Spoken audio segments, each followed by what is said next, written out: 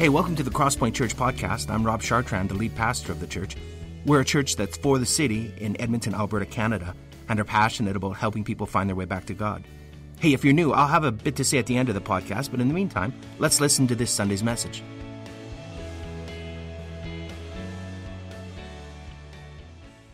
Well, hey, good morning, Crosspoint. Those of you who are in the house and those of you who are joining us online, and a very special warm welcome to those of you who are just here for the first time. And just so glad you could worship with us this morning. Hey, for those of you who are just joining us, we're continuing a teaching series. It's called The Embodied Life, and we're looking at what it means to be the people of God together, the body of Christ. And to do that, we've been exploring the one another's of Scriptures. Now, what are the one another's? They're essentially these body life commandments that you find peppered throughout the New Testament, and they describe how the people of God can live together and how we can reflect God's image to the world. Now, we had promised that our summer messages would be shorter. So because of that, we are going to get right into the Word this morning. So if you have a Bible, I want to encourage you to turn with me to the book of Ephesians, whether it's paper or whether it's digital. I hope you'll join with me there. We're going to be doing a bit of a deep dive into one particular section. And just the thing about the book of Ephesians, if you don't know, the book of Ephesians is a letter. And it's a letter that was written by a man who was called Paul the Apostle. He was an overseer of many churches in the first century of the church. And Paul was writing to a church that he loved dearly, a church he had spent a lot of time with, the church in Ephesus. And that's why it's called Ephesians. Well, if you have a Bible handy, Ephesians chapter 5, verses 15 to 20, we're going to park there. And the one another verse that we're looking at today, spoiler alert, is in verse 19. So you'll see that come up on the screen. But allow me to read the passage, and I'll encourage you to follow along as I read it. Here's what it says. Look carefully then how you walk, not as unwise, but as wise, making the best use of the time, because, well, the days are evil. Therefore, do not be foolish, but understand what the will of the Lord is. And do not get drunk with wine, for that is debauchery, but be filled with the Holy Spirit. Here it comes. Addressing one another in psalms and hymns and spiritual songs, singing and making melody to the Lord with your heart, and then giving thanks always and for everything to God the Father in the name of our Lord Jesus Christ, submitting to one another out of the reverence for Christ. This is the word of God. Let's pray together. Father, thank you for your word. Thank you it's living and active. Thank you that it's for us. What a gift, God, that you would reveal yourself to human beings. You would take a part of yourself and just make it known to all the world so that we can understand you and know you and be in relationship with you. Thank you, God, for this great gift. And this morning, God, as we dive into it, we ask that you, by your Holy Spirit, would bring it alive in us. That you would shine light on our hearts. That, God, you would bring us hope and encouragement and life and renewal as we get into the Word together. And we thank you that you're faithful and you'll do it. And everybody said, amen. Amen. Okay, here's a question. Here's a question this morning. Why do Christians sing so much? Have you ever thought about that question before? Why do we spend almost half of our time together every single week singing songs? Now, if you grew up in church, this might feel pretty normal to you, okay? Like, it's like, well, that's the way we've always done it, right? But let me tell you something. If you haven't grown up in the church, it's not normal.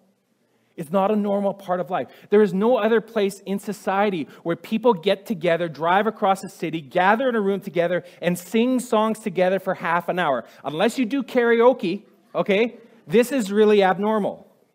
You know, I can remember when I first started attending a church. I was 17 years old, and Jesus had just gotten a hold of my heart.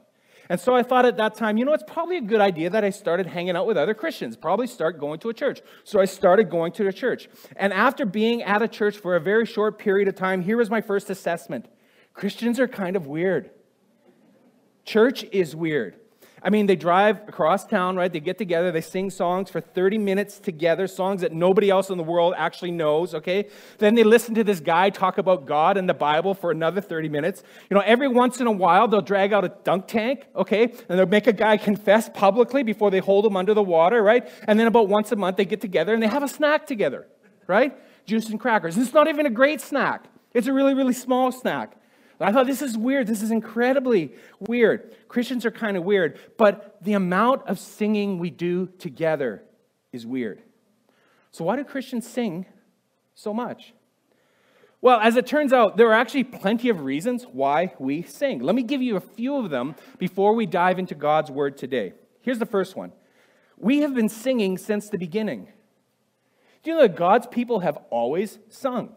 Singing and choirs were a central part of Israel's worship. I mean, what is the longest book in the Bible? It's a book of songs. It's called Psalms.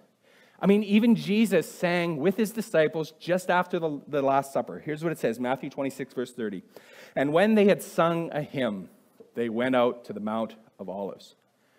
Do you know, singing was also a central part of the early church. The early church sang songs together, and they have continued to sing praises together throughout the centuries. And as the book of Revelation reveals, when we shuffle off this mortal coil, when we are done, okay, in heaven, they're going to sing songs. And at the end of the age, they're going to continue to sing songs. So singing is just what God's people do. Well, why else do we sing? Well, first, let me just say this. We were created to sing. You know, human beings were designed with this incredible capacity to sing, like no other creature on the planet. I mean, other animals can make sounds, but human beings are the ones who can sing. And that's why we find singing exists in all the cultures of the world. Now, granted, some of you can sing really, really well. Some of you should stick to singing in the shower. Nevertheless, each and every one of us can sing. You know, singing is actually it's a gift from God. Music affects us deeply. David understood this. If you know the story of David, when Saul needed help and his spirit was troubled, what did David do? He played him a song. He played the harp for him when he wasn't dodging javelins, okay? He played a song for Saul. Music moves the heart. It heightens emotions. It amplifies truth as we sing it. It even helps us memorize songs. You know, there's a ton of research that's been done that demonstrates the positive effects of singing music. It actually affects your health and your well-being. Do you know that singing improves blood circulation to your brain?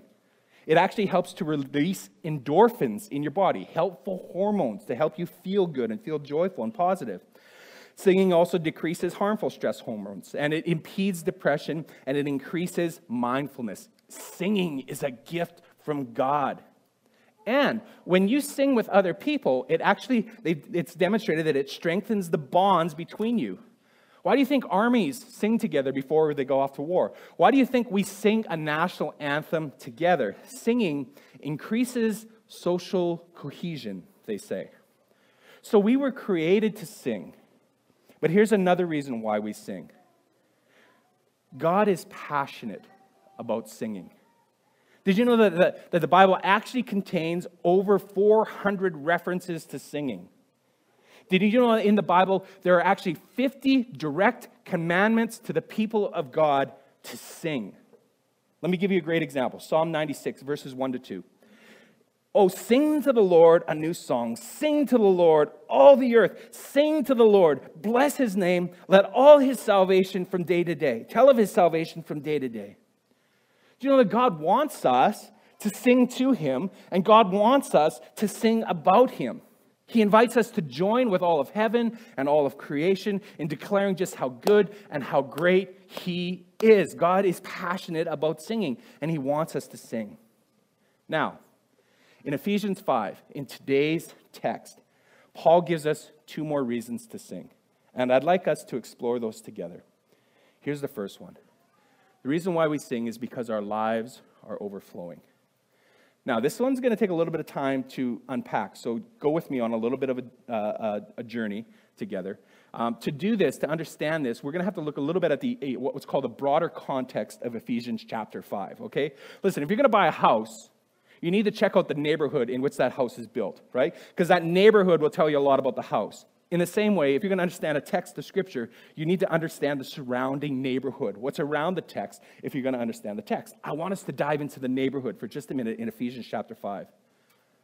So in Ephesians chapter 5, the Apostle Paul is explaining how to live as a child of God. He's saying, listen, if you are a follower of Jesus, then you have been adopted into God's spiritual family.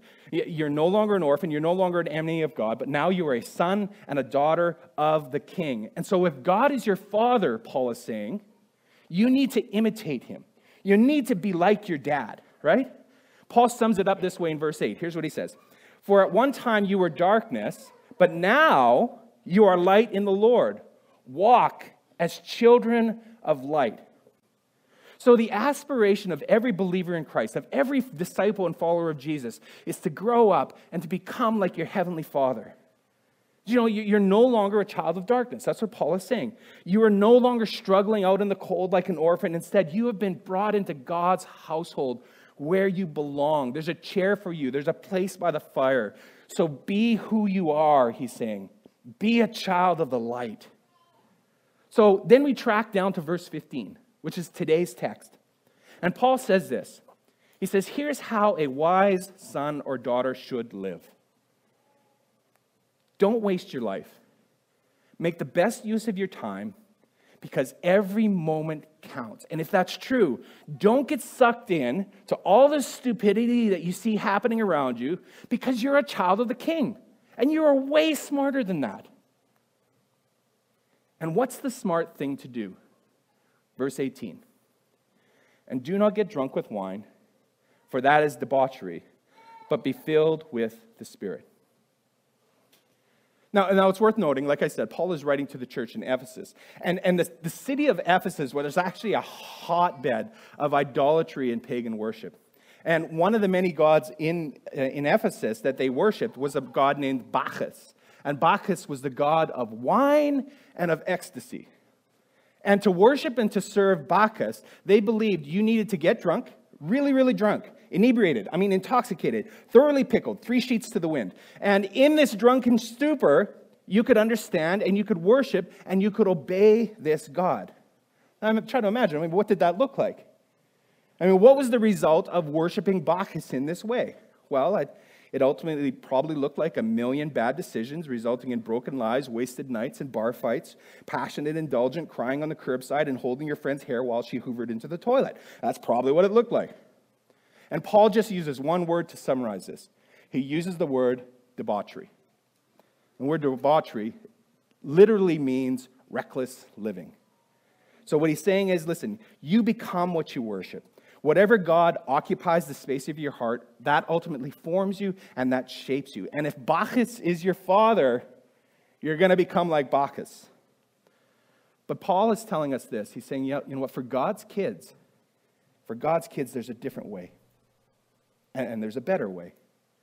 So instead of being drunk on spirits, Paul is saying, why not be filled with the Holy Spirit? Come under his influence. Be captivated by his life, tapped into his presence, and you will be transformed into his likeness. As I was preparing this message, I was reading about the devastation of the droughts that are happening in California. And you've probably seen this all over the news for the last number of years. But not only have there been forest fires, but the result of the drought is it's been drying up many of the lakes and reservoirs in California. Now, if you don't know what a reservoir is essentially a man-made lake. They will put a dam at the end of a river or a valley, and then it floods out, and it creates this great big basin of water called a reservoir. Well, in California, lake water levels have now reached an all-time low.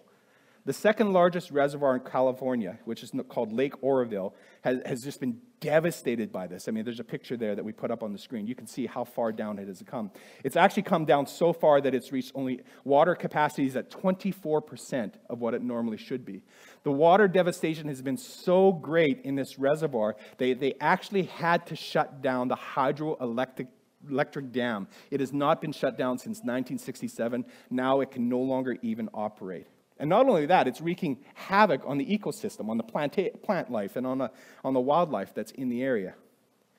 The reason why there's a shortage of water in California is because all of the spring runoff has essentially ceased. It's been so dry that what the normal melt that you would get that would fill the rivers and then fill the basin is no longer in existence. So the springs have all dried up because of the heat. When I read about this, I started thinking about my own spiritual reservoir. And I started thinking about your spiritual reservoir. What happens when your reservoir starts to run on empty? What if you turn off the springs of living water that are meant to fill your life and your soul? Well, when the reservoir goes empty, things dry up. The plant shuts down. Things start to die.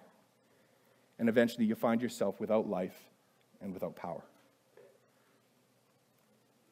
Paul says that you received the Holy Spirit on the day that you first believed. He talks about earlier in Ephesians.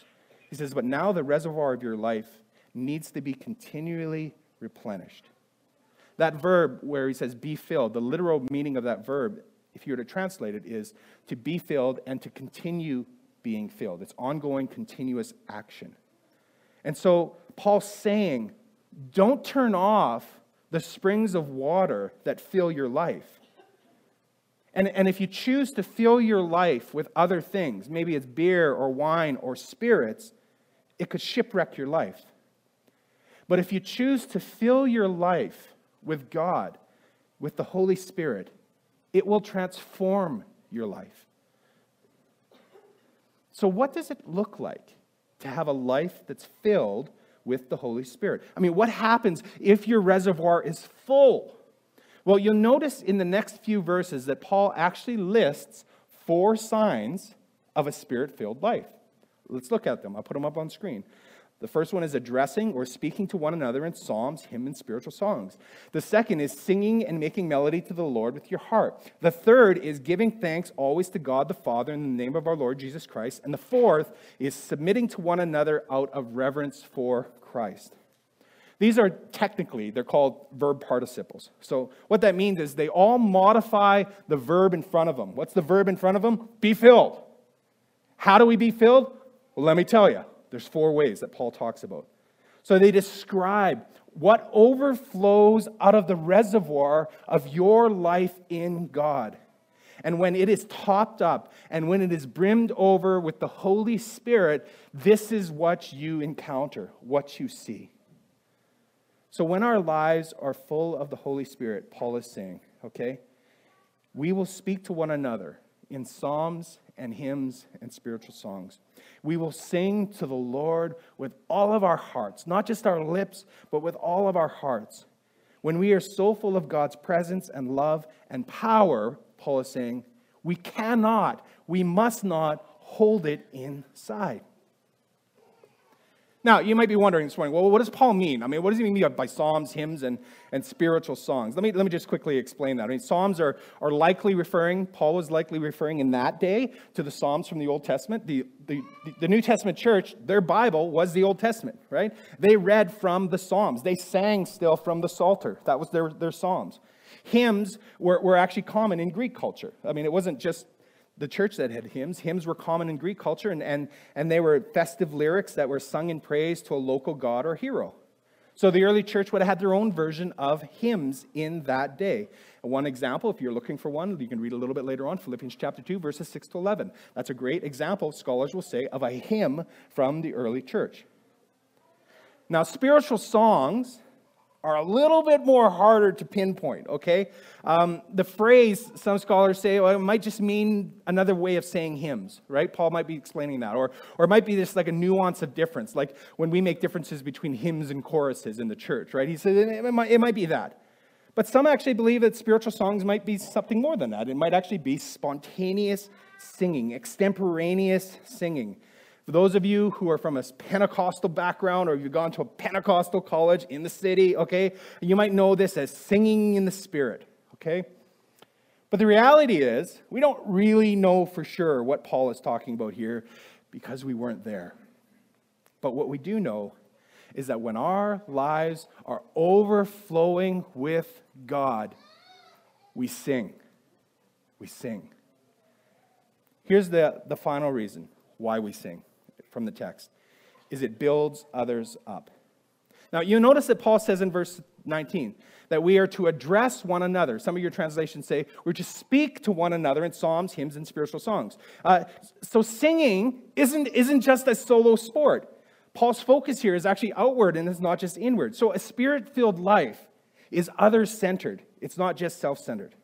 And that's the thing about one another's. It takes another to one another. You cannot one another yourself. You know, when God puts a song in your heart, when he speaks to your life through Scripture, when you sense his nearness overflowing through prayer, he is giving you a tremendous gift. But that gift is not only for you. That gift was meant to be shared with other people. It was meant for building up the body of Christ. It was meant for a way to be loving the world. So your reservoir of your life is filled to be shared. And so, brothers and sisters, when we gather together on any given Sunday, one of the greatest gifts we can give to each other is simply to make a holy ruckus. To shout, to clap, to pray and cheer, and to remind ourselves and each other of how good and how great our Heavenly Father is. This is what we do. But I think Paul actually has something in mind here more than just public worship, okay? And public worship is incredibly important. It's a critical spiritual rhythm in the lives of his disciples. You can't go without it. But I think that Paul has in mind here also personal conversations. In other words, those moments and those experiences when we get together more informally in our living rooms or over coffee or out on a bike ride or out on the deck. Paul says we should practice these verses in these settings as well. Well, how do we do that? How do we put these things into practice? Well, let me tell you maybe how not to do it. Let me ask you this. Have you ever gotten a song stuck in your head before? Anyone? Song stuck in your head? Okay, I'm sure you've experienced it before. It's like this catchy chorus that kind of just gets played on repeat, and it keeps going over and over again, and you're trying to get it out of your head, but you keep singing it. You're cutting veggies, and suddenly it just comes up. You start doing it or whatever. Okay, you know what that's called? There's an actual word to describe this phenomenon. It's called an earworm. So it's a song that literally worms its way into your mind through your ear. Yes. Think about that picture before you go to bed tonight. Especially if you're camping. Okay. You know, scientists actually have a technical term for it. It's called an involuntary musical imagery, INMI. So I don't know. Let's open it up this morning. What are some examples of earworms that have got caught in your head before? Anybody?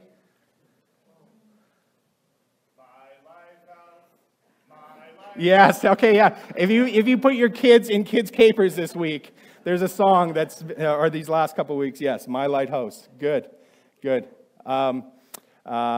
Lady Gaga's Bad Romance. Maybe you all know, but ba da da da da ga na ooh la la. Okay. That's a good one. Okay. Parents. Everybody, put your fingers up like this. Baby shark do do do do do, baby shark do do. Yeah, you know that one? Daddy shark do. Okay. Those of you who are a little bit beyond that, okay, you were saved and rescued. Okay, you can thank me later. Kids, sing that when you get home tonight, okay? Who let the dogs out, right? If you're old school, We Are the Champions. I mean, there's lots of earworms, okay, across the ages. Well, scientists have been studying earworms for decades, and they've noticed some common characteristics about earworms. They usually have a fast tempo. They usually have an easy-to-remember melody, and oftentimes there's something really unusual about it that makes it just kind of stick in your head. Now, when Paul's talking here about speaking to one another in psalms, hymns, and spiritual songs, he's not talking about sharing the songs that are stuck in our heads. He's talking about sharing something that's flowing from our hearts. I don't think anybody has been blessed ever by somebody going up to them and say, "Hey, baby shark, do do do do do." Okay, never, ever, right? You can keep your earworms to yourself. Thank you very much. That's not what he's saying. Paul is saying that sharing psalms, hymns, and spiritual songs are a heart endeavor. So it is far more than just content delivery. Listen, if you want content, go to the internet. There is lots of content there. Paul is talking about sharing the overflow of somebody's life in God. It is authentic, it is meaningful, it is real and personal. And so we share with other people out of the reservoir of what we've experienced of our life in God. Scriptures and songs and spiritual conversations with God and encounters with God himself. These things that have shaped us and that are continuing to shape us. My concern is that it is just far too easy for us to avoid spiritual conversations when we get together. I don't know about you, but it is easy to talk about the government. It is easy to have cultural conversations. It's easy to deconstruct the church. It's easy to talk about our kids. It's easy to talk about the latest binge on Netflix that we've been watching, right? But we don't speak near enough about the Lord. We don't encourage one another with psalms or talk about the things of God or even sing together with glad delight in private settings. We don't ask each other the very simple question, hey, what has God been up to in your life lately? And I realize that for some of us, these conversations might be awkward, but let me tell you what makes it less awkward. What makes it less awkward is when you have your own experience of a life in God. When you are seeking God regularly through prayer, through word, through worship, when your reservoir is full, it is much easier to allow that natural overflow to spill out into the lives of others. But let me tell you, when your reservoir is empty or shallow, it is very difficult to enter into those conversations. Sometimes it's because you feel like you got nothing to offer. Sometimes it's because maybe there's a sense of shame because you know that you're not where you want to be necessarily, or you find yourself far from God. I don't know what it is. But when the reservoir is empty, it's awkward. When the reservoir is full, it's natural. I love being around people whose reservoir is full of the Spirit. I mean, there's just something different about them. You notice it in how they pray. You notice it in how they encourage, and you notice it in how they suffer. Scripture flows from their heart. There's a melody in them. They lean into God naturally, and it's genuine, and it's compelling, and it's life-giving. And this is the kind of community we aspire to be here at Crosspoint. We want to be a people who pursue God together, where spiritual conversations are just kind of natural and life-giving, where heart songs are shared, where it's genuine, where it's compelling, and it's life-giving. There's this story in the book of Acts chapter 16. Paul and Silas are in the city of Philippi, and they get thrown into prison, right? And the reason why is they rescued this young girl from exploitation. She was also demon-filled, demon-possessed. And so they got locked up. They were put into stocks. And as they were suffering in prison in the dark, how did they respond? Acts chapter 16, verse 25. It says, about midnight, Paul and Silas were praying and singing hymns to God. And the prisoners, they were listening to them. And suddenly there was a great earthquake, so that the foundations of the prison were shaken. And immediately all the doors were opened, and everyone's bonds were unfastened. I often wonder to myself, what would it have been like to be there that night? To be one of those prisoners locked away in my cell, overhearing the very raw and real heart songs in the dark of Paul and Silas, only to see the doors blown off of all of the prisons. I think it would have been a pretty compelling night, for me anyway. Your life in God is something to be shared. And it builds others' peoples up. And because of that, they will be all the better for it. So let me end this morning by asking you a very direct question. How full is the reservoir of your life? How has your life in God been lately? I don't know, maybe you found yourself distanced from God under COVID. Maybe for some of you, you've just been caught up in some destructive, sinful habit that's broken your communion with God. Or maybe you've been distracted by things that really aren't that all important lately. Or maybe for some of you, you just feel empty and lost. Whatever the reason is, you're sitting here today and you're saying, hey, my reservoir is dry, my reservoir is depleted. And quite frankly, you would say this morning, you'd confess, and you say, I'm tired of living this way. As a matter of fact, I was never meant to live this way. I know that. I don't want to be this way. I want more of God.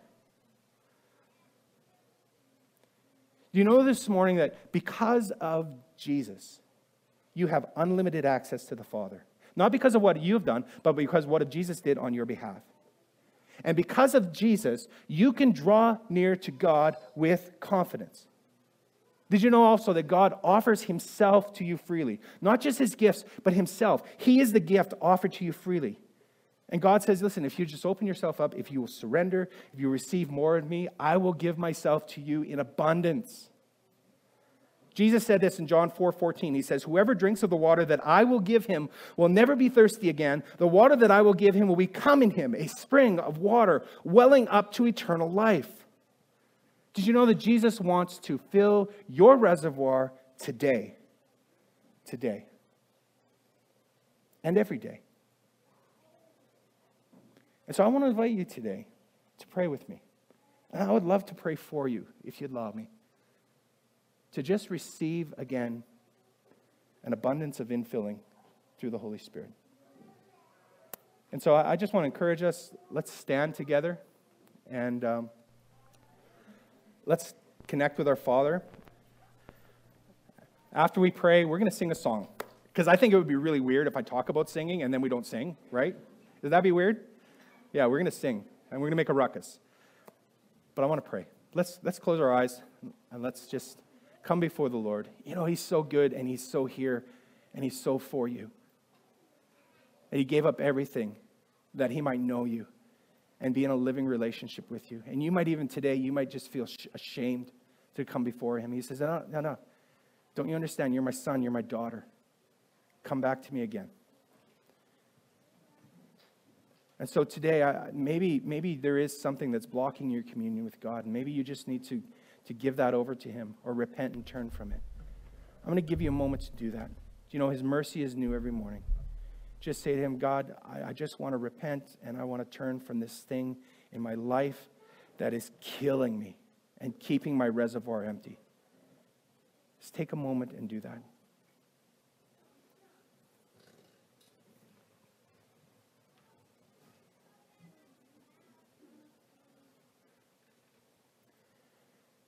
And maybe just today, if you're here and you're saying, my reservoir is dry and I need more of the Lord.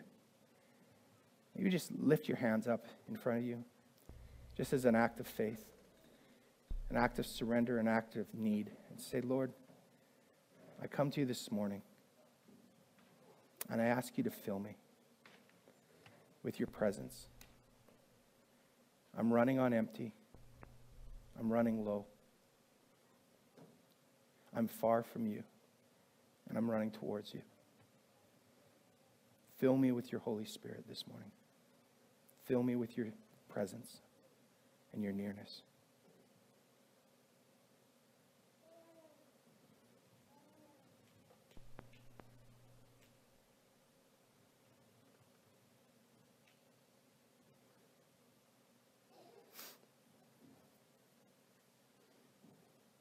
Lord, together we just declare that we want to be a people who are full of your presence, brimming over. God, having spiritual conversations with each other, sharing your love with each other and with the world because of your activity in our lives. And God, we ask you to forgive us for when we've turned from you or we've ignored you or when we've turned to other things to fill the void that only you can fill. And God, we turn our hearts towards you. We turn them towards you and say, God, would you fill us afresh? We are dry. We are empty. We are thirsty. God, would you fill us as your people? Move among us. Breathe in us. Give us life. Thank you that this is all available to us through Christ Jesus. We give you praise and thanks. In Jesus' name, amen. Well, thanks for listening to our podcast. We hope it's helped you in your spiritual journey and it's helped you draw closer to God. Let me tell you a little bit about us. Crosspoint gathers as one church on Sundays in Northeast Edmonton, and you can find out our location and more about us by visiting our website, thecrosspointchurch.ca. We also meet throughout the week throughout Edmonton in what we call home groups. These are smaller communities of learning, laughter, community, transformation. We think that the journey of faith was never intended to be an independent exercise. It's something that we do together. So please visit our website and find out how you can get connected to a home group near you. If you listen to our podcast regularly, why not make it shareable? You could like us on iTunes or share our podcast with other people. But more importantly, we hope you will get connected with other people and talk about what you've learned. Again, hey, thanks for listening. We pray you'll experience Christ's love in a very real and profound way this week.